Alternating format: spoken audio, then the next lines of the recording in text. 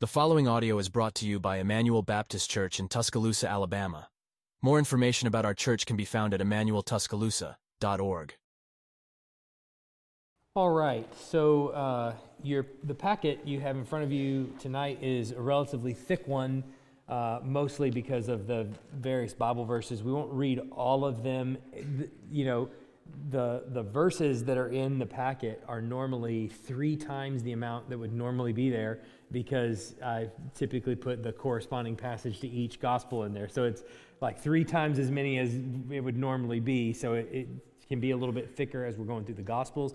And we're really just at the very beginning of the gospels. And I want to take a second just to remind us of the last thing that we covered before we took our little break for the Christmas holiday. I want you to remember that when we talk about John the Baptist, there's circumstantial evidence, which is obviously not the best form of evidence that there is, but circumstantial evidence does suggest a little bit, at least, that he might have been a part of a community that we've talked about a number of times in here called the Essene community. And the Essenes were a group of people who were very conservative, cared very much about Scripture, but also had a lot of rituals that seemed to bleed over into a lot of Christianity, and a lot of it's sort of the underpinnings, the beginnings of what we see happening in the church as it's formed. The region that he's ministering in, his diet, his message of repentance, his insistence on baptism. Then you couple that with probably since his parents are much older when he's born, there may even be an early death of his parents, and the nature of adoption that the Essenes engaged in of small children and things like that, because they didn't normally have their own or get married, bringing them into their way of life and training them up. It seems that there's some evidence to suggest that if he wasn't part of the Essene community, there is at least a category for the things that he's saying in Jewish life, that people could hear the things that he's saying and go, we've been trained on this, we've understood, we know who this sort of represents. And all of that's to say is not necessarily to just explain everything that's happening in the Bible in sort of a naturalistic way at all, but really to say, look how God prepares his people for what he's taking them through. And so as we look at the various communities that are coming to the foreground in the Bible and in the New Testament in particular, all of those foundation pieces have been laid by God himself as he's preparing the way for the Messiah to come into the world. And not only has he prepared the way for the Messiah, but he has prepared the way for his forerunner too. To be born in a particular situation, in particular circumstances that make him a particular person, that train him in particular ways, and that equip him for the message that he's going to be preaching.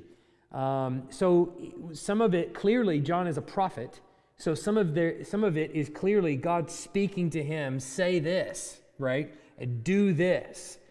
But then there's other things that are a part of John's makeup and character and things like that he's also just trained him in from the time he was born, before he even knew, a word. So all of those things I think are fascinating and kind of paint a bigger picture of John the Baptist. So we get to the baptism of Jesus, the baptism that John is bringing into Israel, and it's not just a brand new thing altogether. There's a category for understanding where this baptism comes from, and the Essene community has been the one kind of preaching that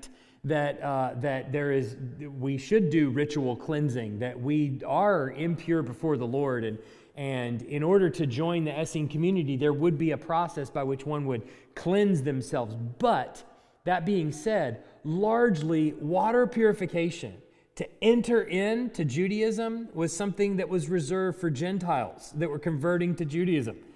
So when you would bring a Gentile into the fold, there would be a water purification process that they would go through.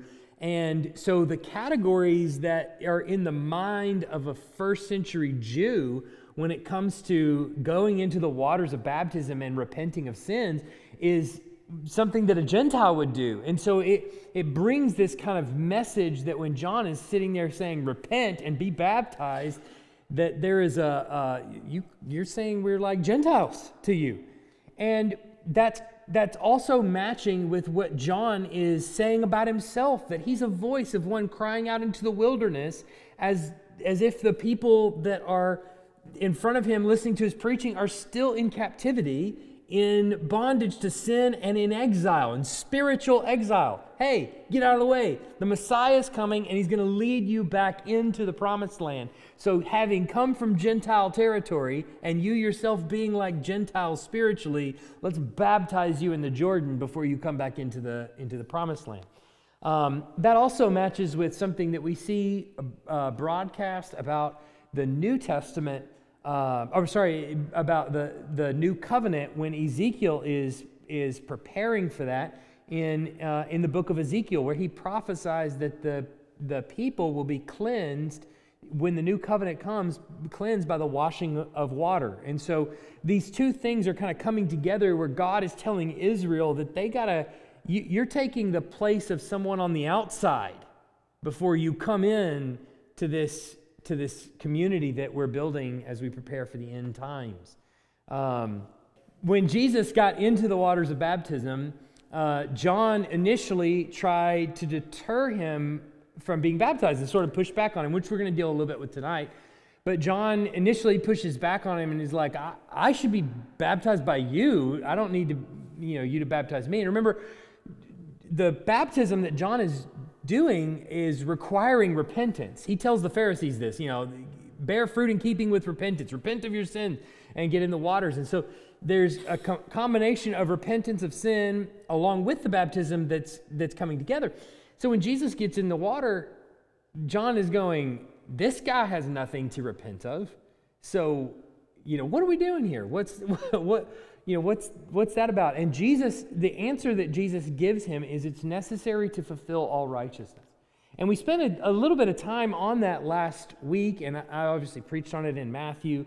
But essentially, God's new covenant that he's establishing, his covenant people that he's establishing, they're going to be of a certain type. And that type is that they are going to be ones who have God's own Spirit within them. And having God's Spirit within them, they want to do God's will. Whatever God wants is what I want to do. So Jesus coming forward is not in the spirit of repentance, because he has nothing to repent of. Jesus coming forward is in that same spirit of God's new covenant people, of wanting to do God's will. I want to do what you are requiring of your people. And so he's coming into the water with that kind of attitude of saying, hey, look, God is requiring this of his people, and if God wills it, I want to do it, because that's what it means to be his new covenant people. And so both of them are going to fulfill God's will by John baptizing Jesus, because that's the way God wants it. And that's, if it's good enough for God, it's good enough for me. It's kind of the way, you think of it. So here, I think one of the hardest things about, the New Testament is seeing this transition between the Old Testament coming to a close and the New Testament and the church coming to the foreground. And that overlap between Judaism and Christianity is, sometimes kind of a difficult one to figure out, one, theologically, to really think about, and two, as you watch it happen, you've got people who are Jews and who know the Lord through a religion called Judaism, really coming to, if you want to think about it, a new religion, right? Probably better described as a fulfillment of an old religion, but really they're shifting gears to saying the Messiah has now come, and what do we do with that? So watching that transition over the next few years, going through the New Testament, is not always an easy one to understand and to wrap our minds around. And so that's part of what we're going to be looking at tonight. When I use the word synoptic in reference to the Gospels, has anybody ever heard that term before? Synoptic Gospels? I know a few of you are. Some of you that are used to teaching regularly have probably seen it a number of times. The Synoptic Gospels are Matthew, Mark, and Luke. And they're called Synoptic Gospels because when it comes to the summary of Jesus' life, they tend to be focusing on the same parts, okay? So they normally have the same stories in them, more or less. There's few differences between them in terms of the stories they tell and things like that. But they're generally focusing on the same aspects of Jesus' life. John's gospel is radically different. It focuses on a lot of different stories. You're going to find a ton of things in John's gospel that you don't find in the other gospels. And so in the Synoptic Gospels, that is Matthew, Mark, and Luke, following Jesus' baptism, the Holy Spirit manifested in a physical presence like a dove and rested on him. And then the voice of God the Father speaks audibly from heaven saying, "This is my beloved Son," or "You are my beloved Son, with whom I am well pleased." So I want to look at these scenes in Matthew, Mark, and Luke. Shouldn't take too long to read through them. First, Matthew 3, 13 to 17. Then Jesus came from Galilee to the Jordan to John to be baptized by him. John would have prevented him, saying, "I need to be baptized by you, and do you come to me?" But Jesus answered him, "Let it be so for now. For thus it is fitting for us to fulfill all righteousness." Then he consented. And when Jesus was baptized, immediately he went up from the water, and behold, the heavens were opened to him, and he saw the Spirit of God descending like a dove and coming to rest on him.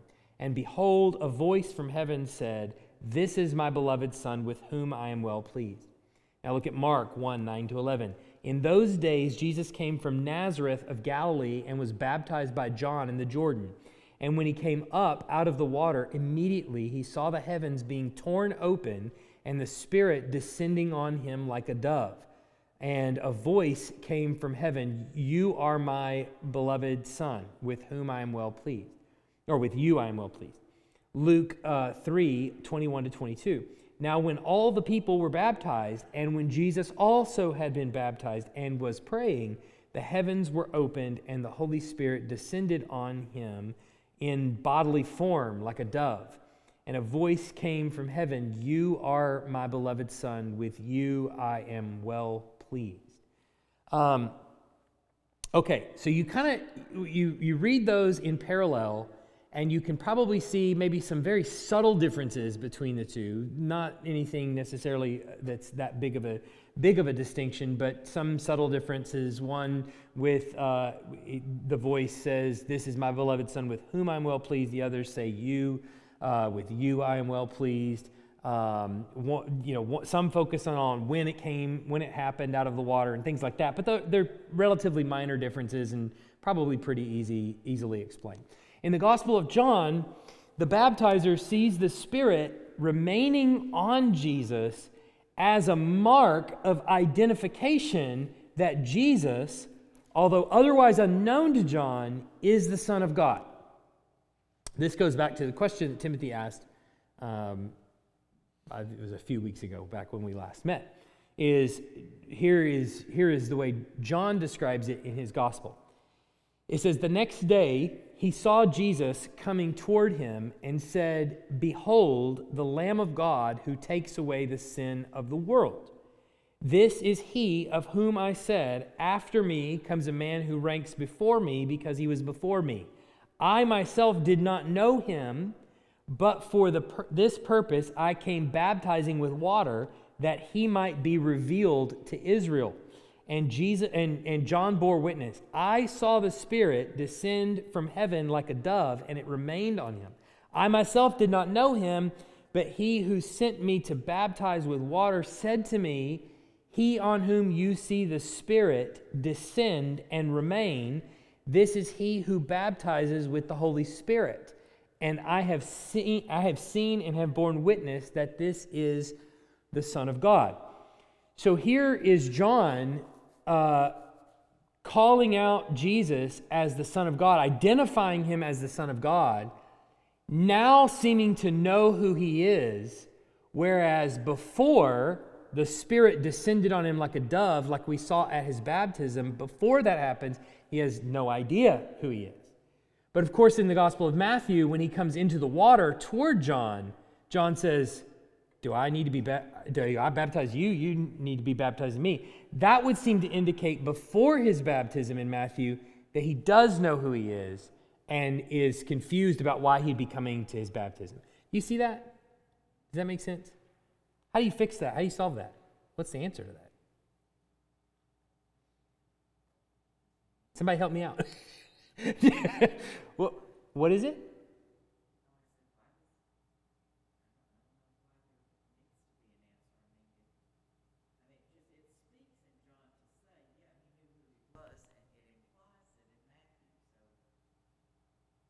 Yeah, but in the Gospels of Matthew, Mark, and Luke, he's baptized, comes up out of the water after baptism, Spirit descends on him like a dove, right? The Spirit descends after baptism. Are y'all tracking so far? The Spirit descends on Jesus like a dove after baptism, right? Here, John says, I did not know who he was. In Matthew, I did not know who he was before the dove descended, after his baptism. Matthew, he comes into the waters of baptism, and John says, hold up, I need to be baptized by you. Do you baptize me? You see the chronological thing that's going on here? Okay, what's the answer to that? What do you think?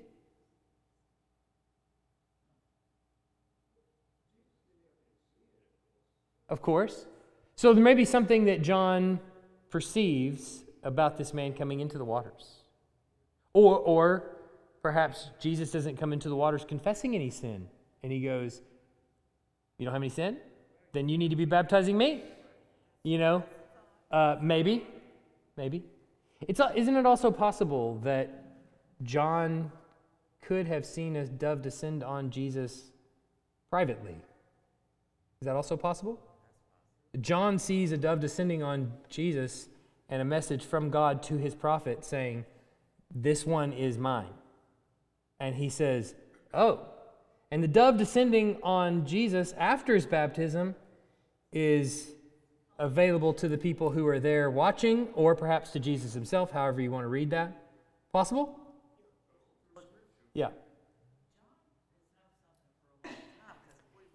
There you go.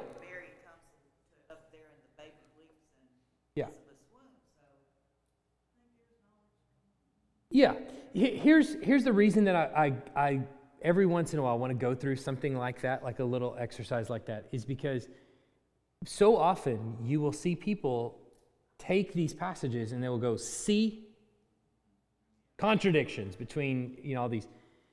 But I think there's nothing about the words of those Gospels that inherently contradict, right? It just takes even just a little bit of thought to see how they could actually come together and coincide, and the stories coincide. We're going to see a lot of that in the Gospels, and that's one of the things in reading the Gospels that is important, that you don't just kind of look at maybe apparent distinctions or apparent discrepancies or apparent contradictions even, and just kind of go, well, then one of them was wrong. There's probably 1,000 different solutions before we ever get there, right? That they are, and I think it's important that we as Christians remember what we're affirming about the Bible, that it is the inerrant, inspired, authoritative Word of God, that it's infallible in all that it affirms, and we do hold that as Christians, and in our reading of Scripture, we can take just a little bit of time and resolve some of these things that seem to be apparent conflicts that right now, even in the world as we speak, are making hay about constantly. That just a little bit of time reading and thinking about how these things can coincide help. Go ahead.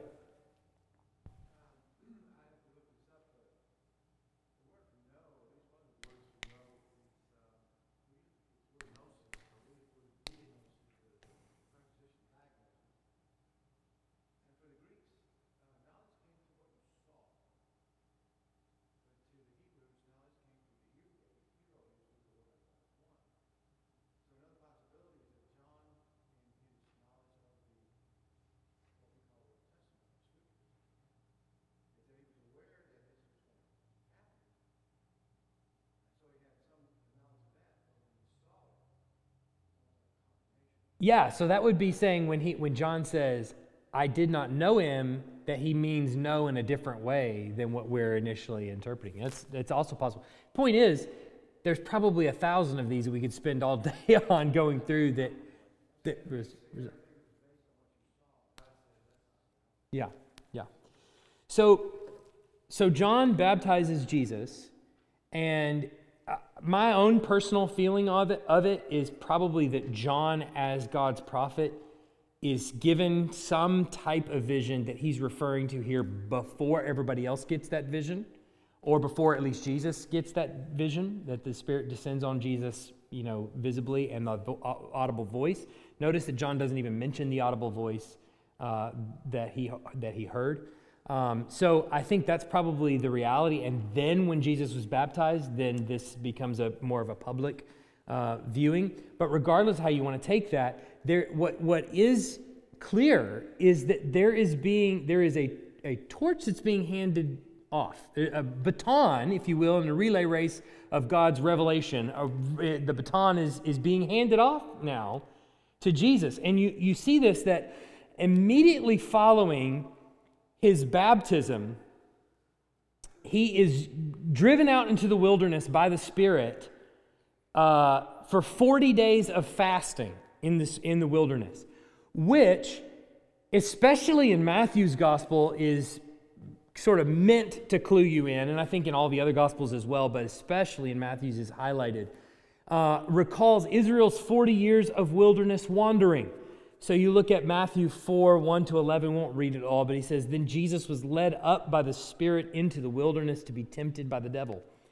And after fasting 40 days and 40 nights, he was hungry. Satan didn't come to him on day one, if you notice. And the tempter came and said to him, If you are the Son of God, command these stones to become loaves of bread. Well, what did we just see in the previous passage? Jesus was baptized, and what was declared? Spirit descended like a dove. This is my Son. Flash forward after 40 days of fasting, and what is now called into question? If you are the Son. Flash forward 3.5 years, Jesus is bloody and on a cross. And what do they say to him? If you are the Son, come down off that cross. In other words, people are looking for all kinds of validity, Satan himself, wanting all kinds of validity that comes outside of God's own revealed voice. God has already said it. This is my beloved Son. If God has, as my friend James always says, if God has said it, why would you question it, right? Or as James always said, what did God say? That's what your grandfather said, yeah. So he says, if you are the Son of God, but he answered him, it is written, man shall not live by bread alone, but by every word that comes from the mouth of God. So Jesus responds with exactly what I just said. Then the devil took him to the holy city and set him on the pinnacle of the temple. And he said, if you are the Son of God. What is all this if stuff? What do you mean by if? It's already been told to you that he is. He says, throw yourself down, for it is written, he will command his angels concerning you, and on their hands he will bear you up, lest you strike your foot against a stone. Jesus said to him, again it is written, you shall not put the Lord your God to the test. Again, the devil took him up to a very high mountain and showed him all the kingdoms of the world and all their glory. And he said to him, all of these I will give you. Notice, no, if you are the Son of God. I don't want to remind you about that. All these I will give you if you will fall down and worship me. Then Jesus said to him, begone, Satan, for it is written, you shall worship the Lord your God, and him only shall you serve. Then the devil left him, and behold, the angels came and were ministering to him. So he's driven out to the wilderness for 40 days, which is this sort of shadowing of Israel's 40 years in the wilderness. But the difference, of course, between Jesus' 40 days in the wilderness and Israel's 40 years is what? When Israel is tempted by the devil, what do? They give in. They put him to the test as they did at Massa, right? And respond to God in all kinds of sinful ways. And Jesus does not. So he's a fitting representative of the nation of Israel in that he is sinless. So twice Satan's attacks begin with reference to the claim that Jesus is the Son of God.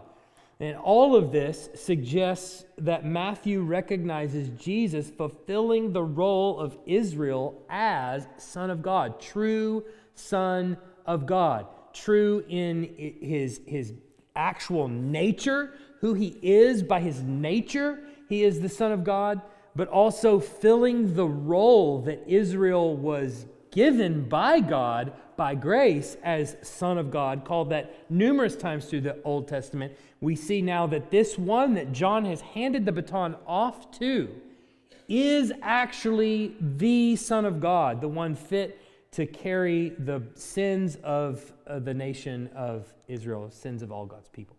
So, the memory of John the Baptist. Now, I want us to think about who John actually is and how important he actually, what important role he plays in Israel's history, not only Israel's history, but in ours.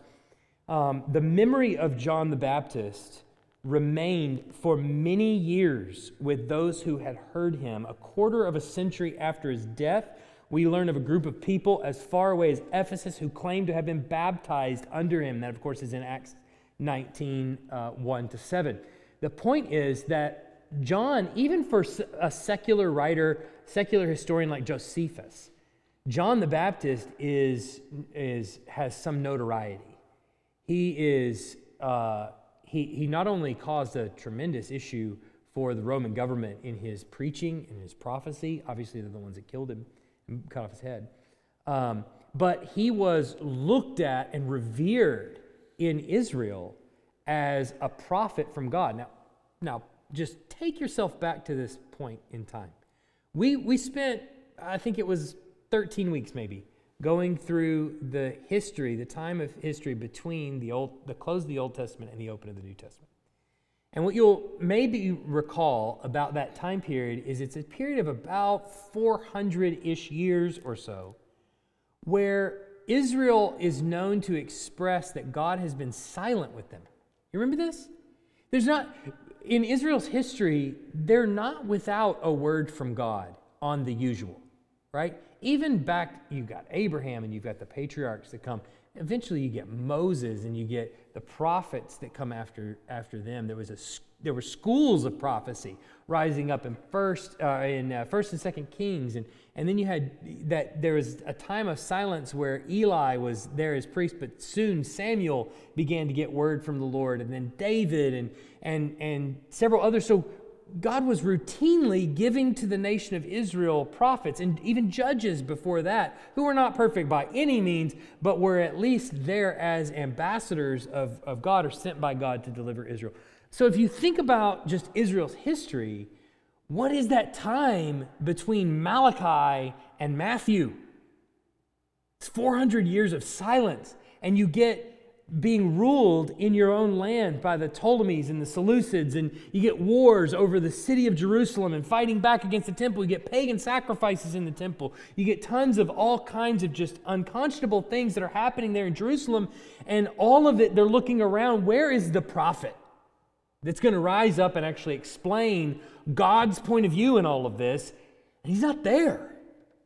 In fact, the book of Malachi closes with God telling you, I'm going to be quiet for a little while. Just wait. And we know from history, we saw this even during that time, God's not really quiet. I mean, he's working behind the scenes, but we have the advantage of 2,000 years being able to look back at history and see that. But when you're in the middle of it, you probably don't, right? And there's no prophet around to explain it like they've always had. So this time of silence is now broken by John the Baptist. You actually have a guy who is out here doing the things that prophets do, saying things that prophets typically say, and is even claiming to be a prophet. That's big. So when you look there in the New Testament, you see these people flocking out there and being baptized and listening to his preaching, you might be inclined to ask, Why would they be doing that? The reason they're doing that is because they've been forever without one. And now here is this guy who is doing and living and saying some of the things that prophets say. And so it's giving some, thrust to his argument, some weight to what he's saying. And so they're following him, they're listening to him. And for years after John the Baptist is off the scene and long since dead, you've got people who know the baptism of John and remember and hey, I was baptized when John, like going forward in a Billy Graham crusade, right? There's people, I was baptized in a Billy Graham crusade. Like I remember being baptized there in the river by John the Baptist himself. So you find this even years after he's dead. But the significance of John the Baptist cannot be overstated. The passing of the torch between the old covenant and the new covenant begins with this transition between his and Jesus's respective ministries. So in our Bibles, the Old Testament ends after Malachi, and we get this little fancy page. It's just blank. It says New Testament. And you flip the next page, and we're in the Gospel of Matthew. But in reality, the Old Testament more appropriately closes with John the Baptist than it does there at the end of Malachi. And as proof positive of that are some things that Jesus has even said in Luke 7, 22 to 28. And he answered them, "Go and tell John what you have seen and heard. The blind receive their sight, the lame walk, lepers are cleansed, the deaf hear, the dead are raised up, the poor have good news preached to them, and blessed is the one who is not offended by me." When John's messengers had gone, Jesus began to speak to the crowds concerning John. "What did you go out into the wilderness to see? A reed shaken by the wind? What then did you go out to see? A man dressed in soft clothing? Behold, those who are dressed in splendid clothing and live in luxury are in king's courts. What then did you go out to see? A prophet? Yes, I tell you, and more than a prophet. This is he of whom it is written, 'Behold, I send my messenger before your face, who will prepare your way before you.' I tell you, among those born of women, none is greater than John. Yet the one who is least in the kingdom of God is greater than he." Luke 16:16, "The law and the prophets were until John. Since then, the good news of the kingdom of God is preached, and everyone forces his way into it." Then the disciples, Matthew 9:14 to 17, then the disciples of John came to him saying, "Why do we see the Pharisees fast? Why do we and the Pharisees fast?" So here's John's disciples. "Why do we and the Pharisees fast, but your disciples do not fast?" And Jesus said to them, "Can the wedding guests mourn as long as the bridegroom is with them? The days will come when the bridegroom is taken away from them, and they will fast. No one puts a piece of unshrunk cloth on an old garment, for the patch tears away from the garment, and a worse tear is made. Neither is new wine put into old wineskins. If it is, the skins burst and the wine is spilled and the skins are destroyed. But new wine is put into fresh wineskins, and so both are preserved." So what Jesus is essentially saying here is that John is that last and final representative of the old covenant, coming to prepare the way for the new. It's hard to even call him a representative of the old covenant. It's this transition, it's this handing of a baton between the old and the new. It's this handshake that takes place between John representing the things that came before and Jesus coming in to usher in the new covenant. And so John is that marker. John is that last great prophet and the greatest of the prophets. And Jesus says, but the one who is the least on this side of it, the one who is the least on this side of the baton handoff is even greater than John the Baptist, because they're seeing this day. So John's baptism of Jesus is not only begins Jesus' public ministry, but it marks the beginning of the end of John's. John recognizes that his time of public teaching is nearing its end once Jesus has now come on the scene. So we see this even in John 3:22, where he says, I won't read it all, but he says, verse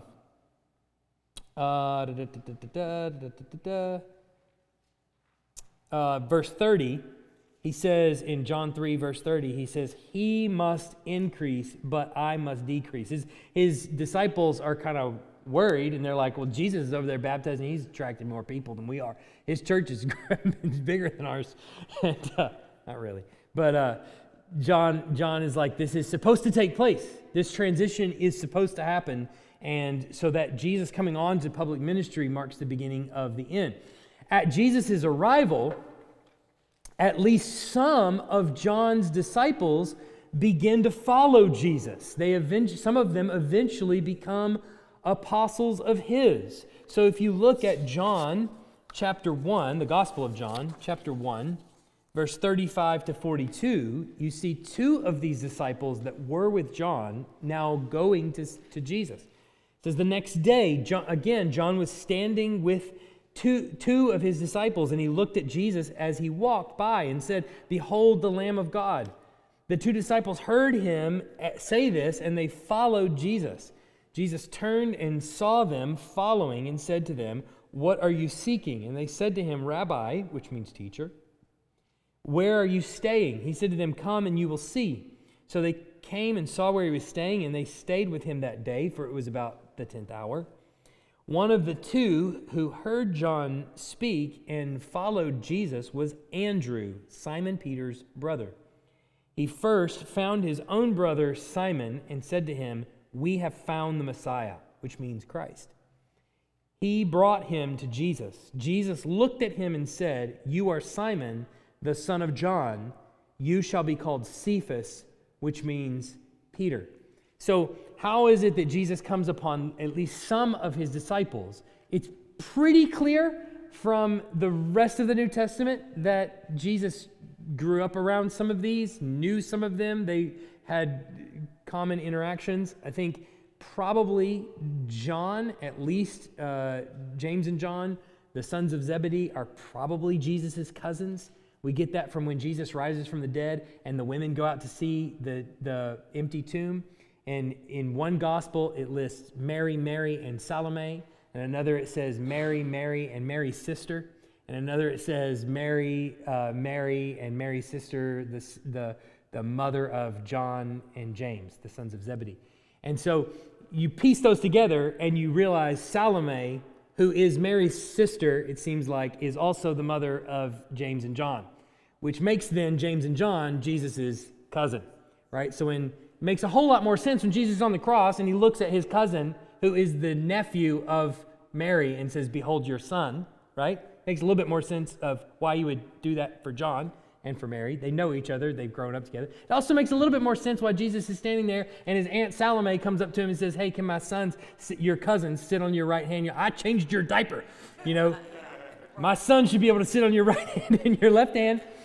And he's like, Aunt Salome, probably. So there's some of that as far as Jesus' disciples go, but some of it is coming from John's disciples. Standing there listening to the preaching of John and then seeing the one that is the Lamb of God attested by John, and they go and follow him, and at least Andrew is that way, and Andrew brings in his brother Peter into the fold as well. So some of them have interactions with Jesus. They know a little bit about Jesus. They're being introduced to Jesus by John and by others. And so when Jesus comes to them at one point in the Gospels and says, come follow me, it's not the first time they've ever seen this guy, right? They kind of know who he is, and they've been introduced to him a time or two. At least Peter and several others have, it seems. So as a sign of the transition between the old and the new, Jesus' ministry even promises greater works than anything his disciples have seen in the past. So we have several different evidences is what these are, that the time of the Old Testament is coming to a close and a new kingdom is beginning in Jesus, and that is the beginning of the end of John's ministry, some of John's disciples coming to Jesus to follow him.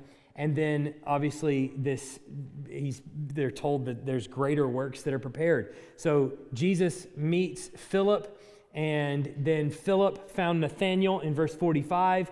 And Nathanael said to him, he says, we found the Messiah. We found him of whom Moses and the law also and the prophets wrote, Jesus of Nazareth, the son of Joseph. Nathanael said to him, can anything good come out of Nazareth? Philip said to him, well, come and see. And Jesus saw Nathanael coming toward him and said, behold, an Israelite indeed, in whom there is no deceit. Nathanael said to him, how do you know me? Jesus answered him, before Philip called you, when you were under the fig tree, I saw you. Nathanael answered him, Rabbi, you are the Son of God. You are the King of Israel. Now, what was that? What was it, Nathanael? What was it that happened under the fig tree? What happened that Jesus saw? Who knows?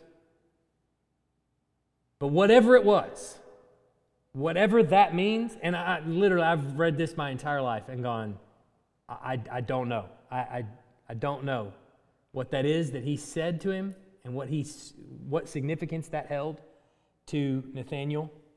But whatever it meant to Nathanael, it was enough for him to go, well, this is it. Right? So he says this, hold on, James. He says, Rabbi, you are the Son of God, you are the King of Israel. And Jesus answered him, because I said to you, I saw you under the fig tree, do you believe? You will see greater things than these. He said to him, truly, truly, I say to you, you will see heaven opened and the angels of God ascending and descending on the Son of Man. You know where that comes from? Where is that? Jacob's ladder. Yeah, it's Jacob's ladder. Heaven opens up, angels ascend and descend. What does Jacob do when he sees that? When he wakes up from that vision or dream or whatever, what does he do? Do you remember? Say again? He says, God is in this place, and then he builds something, builds a memorial for it, Bethel, house of God, right? So when Jesus says, you're going to see Bethel, you're going to see the house of God standing in front of you, what is he talking about? He's talking about himself. Remember, go back to John 1, just a few verses before this, at the beginning of this chapter, John says, he tabernacled among us, and we beheld his glory as of the only begotten of the Father, full of grace and truth. So Jesus is telling Nathanael, you ain't seen nothing yet. You're going to see the heavens open, angels ascending and descending.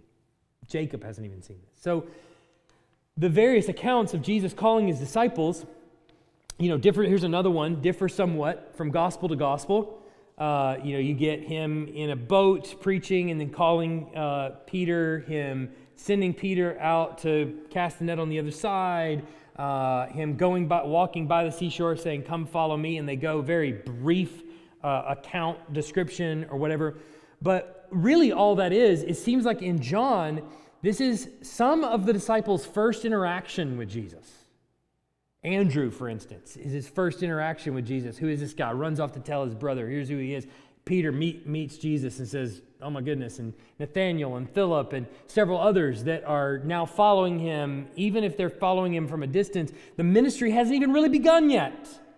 And they haven't even really been officially invited, except for maybe Philip, who's told, come and follow me. The others have not really even been formally invited yet. But they will be as he walks by the seashore and says, come and follow me and I'll make you fishers of men. Well, there's various interactions, but this in John seems to be the first interaction that a lot of his followers have with him and they will eventually become his disciples and then apostles. So all of this is a big transition. There's a lot of things that are happening right now as John's ministry begins to decrease and Jesus' begins to increase. But what happens in chapter 2, I think, is one of the most profound miracles that's really described to us, short of the resurrection, of course, and maybe several others, but is at least really profound there in John chapter 2. And we normally kind of brush over it as if it's just the first miracle that takes place in the Gospels. And it certainly is that, But it's not just, this is the first miracle, it's the wedding at Cana. It's quite a bit more than that, if you pay attention. After Jesus has gathered at least some disciples, some of which seem to be part of his family, some of which, are people that he's met, maybe some that he's grown up with and known. They're all invited to a wedding where he performs his first miracle, and that is turning water into wine, and it includes, I think, some features that hint at this transition between old and new, and that it has officially begun. And you've got to pay attention to see it, but I think there's some interesting features about it. Let's look at it. So I want to read this passage first. Let me go back because I don't want you to get the answer ahead of time. All right. Let's look at John chapter 2, verses 1 to 12. On the third day, there was a wedding at Cana in Galilee, and the mother of Jesus was there. Jesus also was invited to the wedding with his disciples. When the wine ran out, the mother of Jesus said to him, "They have no wine." And Jesus said to her, "Woman, what does this have to do with me? My hour has not yet come." His mother said to the servants, "Do whatever he tells you." That's how a mom gives orders to her son. I love this story so much. Now there were 6 stone water jars there for the Jewish rites of purification, each holding 20 or 30 gallons. Jesus said to the servants, "Fill the jars with water." And they filled them up to the brim.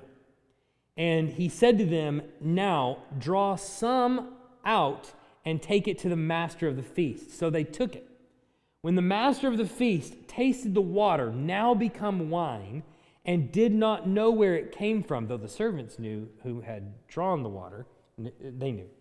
The master of the feast called the bridegroom and said to him, "Everyone serves the good wine first, and when people have drunk freely, then the poor wine.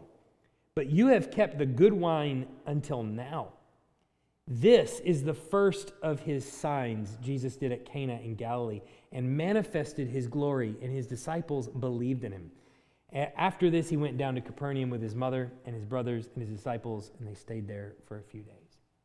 So, now we have to remember that at a wedding celebration, they could last as long as a week. So you can imagine of that kind of financial toll. And all of that financial responsibility lay with the bridegroom and with his family. Now, to run out of supplies is an embarrassment. 1, because you were not prepared. 2, because it's kind of a money thing, right? Like it's a sort of, you don't have the money to actually provide for this new wife that you're taking in at your wedding. And so there is quite a bit of shame that's being brought to this. And obviously, Mary has some responsibility here for this wedding. We don't know what that is, but it's probably a family affair. And that's why Jesus and some of his disciples are probably also invited, because they know each other. They grew up in the same area. And they're all there. So, and Mary has some sort of responsibility for the wine running out, and she wants to be sure that this is taken care of.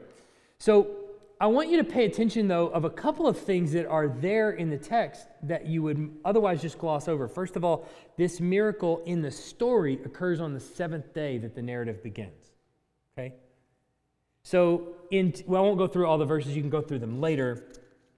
In verse 28, you have the first day. That's implied that it is a day, because then verse 29 says on the next day, right? So that's 2 days. So 28, 29, 35 is day 3, 43 is day 4, and in 2:1 it says 3 days later. So we're now looking at the 7th day. Now, ordinarily, I would say coincidence or just minor detail, things that probably meaningless, right? However, 1, it's the Gospel of John, and 7 is really important in the Gospel of John. So, full stop there. 2, it's the Bible, and nothing's an accident. All right? So, I'll just say that. And third, in the Gospel of John, days, things that are mentioned in relation to holidays and festivities are really important. So when he says 3 days later, I don't think he's just throwing in a detail that's just casual. I think he means to actually say something. So a full Sabbath week later, essentially we're sitting on the Sabbath day. Not necessarily that it's on the Sabbath day, but that it's on the seventh day later. Jesus does this miraculous work. The fourth reason why I think that's important is because Jesus working on the seventh day is a theme running through John. If you know anything about Jesus, he tends to stir up controversy on the Sabbath. You notice this? He tends to do miracles. He probably could wait. I imagine he could. I imagine Jesus could probably just say, tomorrow you'll be healed, and walk off, and the next day the guy would just be able to walk up off his mat. I'm sure he could do that. He opts almost never to do that, right? He nearly always takes the opportunity on the Sabbath to do something. So here we have this transition that's been building between John and Jesus. John handing off the torch to Jesus. We're seeing Jesus take up the mantle of the new kingdom. And here on the seventh day, Jesus performs this first miracle. Now, couple that with the fact that the abundance of good wine and a wedding feast are both signs of the inauguration of the age of the Messiah.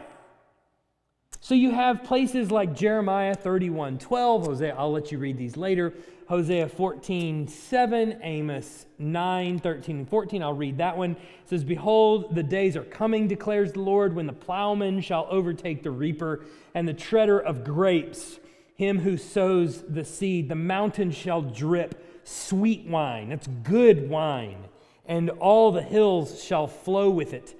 I will restore the fortunes of my people Israel, and they shall rebuild the ruined cities and inhabit them. They shall plant vineyards and drink their wine, and they shall make gardens and eat their fruit. But it's not just that, it's also the wedding feast, which we have replete through the Gospels of Matthew and in Revelation, is this combination of a wedding feast and the inauguration of the kingdom come to the full, where the people are able to drink good wine. In this miracle, you have Jesus filling 6 stone mason jars of somewhere between 100 to 150 gallons in total of wine. I don't know if you've been to these ancient cities. They're small. This is not Birmingham that they're in having this wedding where the whole city's there. Capernaum you could throw a tennis ball across the whole city, practically. It's small, right? And Cana and all the others are similar in size. They're small towns. You've got 150 gallons, as much as 150 gallons of wine there at a wedding. He has them fill it to the brim. But there's one more thing that's of interest that John does not just casually throw in there. It's the purpose that these jars are made for. What are they made for? Ceremonial washing, which is an Old Testament rite. So they fill the jars of water, filled with Old Testament water. In goes the Old Covenant, and what comes out? The New Kingdom. In goes the rites of ceremonial washing your dishes and your hands and your all kinds of things before you eat, as was important in the Old Covenant, and out comes the New Covenant in the blood of Christ. Out comes the celebration of Christ's kingdom at the wedding feast. This is not just any miracle, this is also a foreshadowing. This is a foreshadowing of the kind of kingdom Jesus is actually bringing. One of celebration and of joy and of happiness, where the embarrassment and the shame is taken away, and what's given to the people is celebration and joy and happiness. The purpose of this story is to symbolize the inauguration of a new day. The old order of Jewish law and custom was now to be replaced by Jesus bringing the new and better age of the Messiah.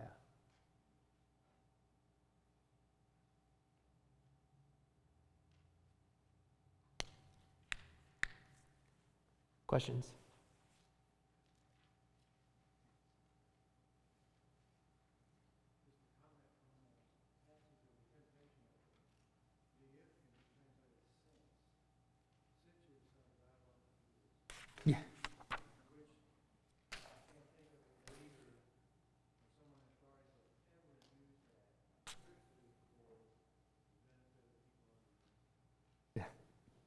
Yeah.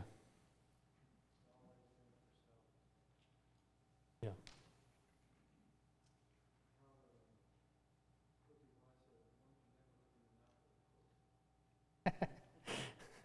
One can never look in the mouth of a cook. Of a cook. Okay. Gotcha. The meaning of the proverb was not readily apparent to me. I got you now. Okay, got it. All right.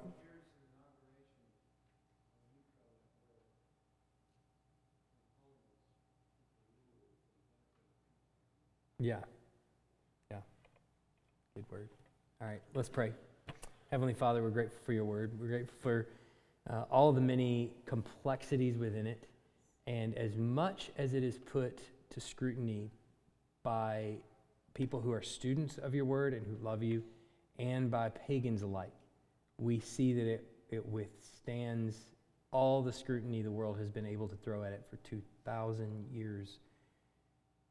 So we are grateful for the word that we have here and for what it testifies to, and that we can, that it is, as it were, a stream of water where the sheep can drink in the shallow end and the elephant can float at large.